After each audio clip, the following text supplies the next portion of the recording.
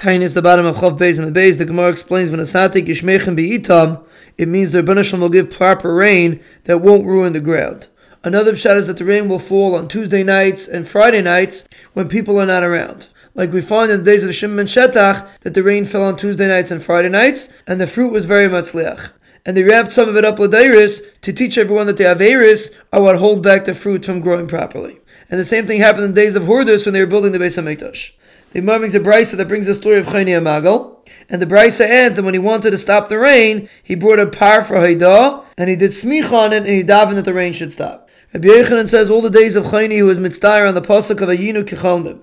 He said, is it possible to sleep for 70 years? He was once going on the road and he saw a person planting a carob tree. He said, how long does it take? He said, till 70 years. He says, do you think you're going to live for 70 years? He told him that my parents planted it for me, so I'm planting it for my son.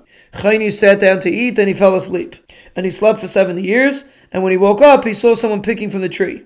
And the person told him that he's the grandson of the person that planted the tree. So he realized that he slept for 70 years. When he went home, he found that his son wasn't alive, only his grandson.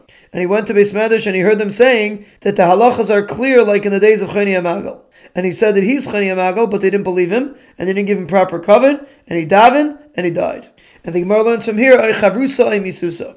Abba Chilkiah was the Einakal of Chayni HaMagal. When they needed rain, they would send a shliach to him to daven, and rain would come. One time they sent shluchim and he wasn't home, he was in the field. They said shalom to him and he didn't answer. When he went home, he put the wood on one shoulder and the beged on the other shoulder. He didn't wear shoes the whole trip. When he got to the water, he put on shoes. When he got to the thorns, he lifted up his begadim. When he got to the city, his wife walked out dressed up. When he got to his house, his wife went in first and then he went in. He started eating and he didn't offer them to eat. He split up his bread. To the older one he gave one, to the younger one he gave two. And he told his wife, I know that the Rabbanan are coming for rain, so let's go daven for rain now. When the rain comes, he won't get credit for it. So he went in one corner, she went in a different corner, and the clouds went to her corner and not to his.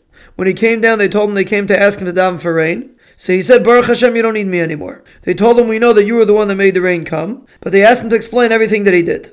So he said the reason why he didn't answer them was because he's a hired worker and he can't waste time.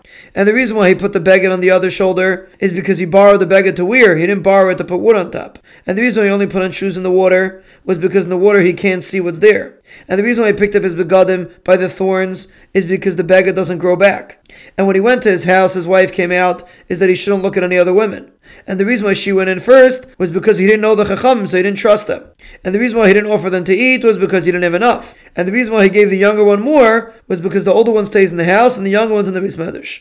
And the reason why the clouds came to his wife's side before his was because his wife is in the house, and therefore she gives bread to the ani, and he gets more hana.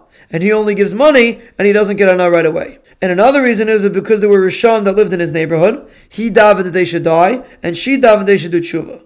Chanan Nechma was the son of the daughter of Chayni HaMagal. When they needed rain, they would send a child to him, and the child would grab onto his beged and say, Abba, Abba, bring rain. So he would tell the Rebbeinu Shalom to send rain because this child doesn't recognize which father gives the rain and which father does not give the rain. And the reason why he was called Chanan Nechba was because he was tzanu on the Beis HaKisei. The Gemara says, look at the difference between the strong people in Eretz Yisrael and the Hasidim of Bavel. The Hasidim of Bavel were Rav Huna and Rav Chizda. When they needed rain, they would gather together and they would daven to bring rain. The strong people of Eretz Yisrael were Rabbi Yoina Avuah de Rabbani. When he needed rain, he would go privately and daven for rain. The people from the house of the Nasi would be Mitzayir of Mani, his son, and he went to his father's kever and he said that to be Mitzayir him. And the feet of their horses got stuck until they were Mekabel that they're not going to be Mitzayir him anymore. One time he was by Yitzchak ben Elyashiv, and he said the rich people of my shver are being Mitzayir me. So he said they should become poor. So they became poor. So he said they're begging me for parnasa.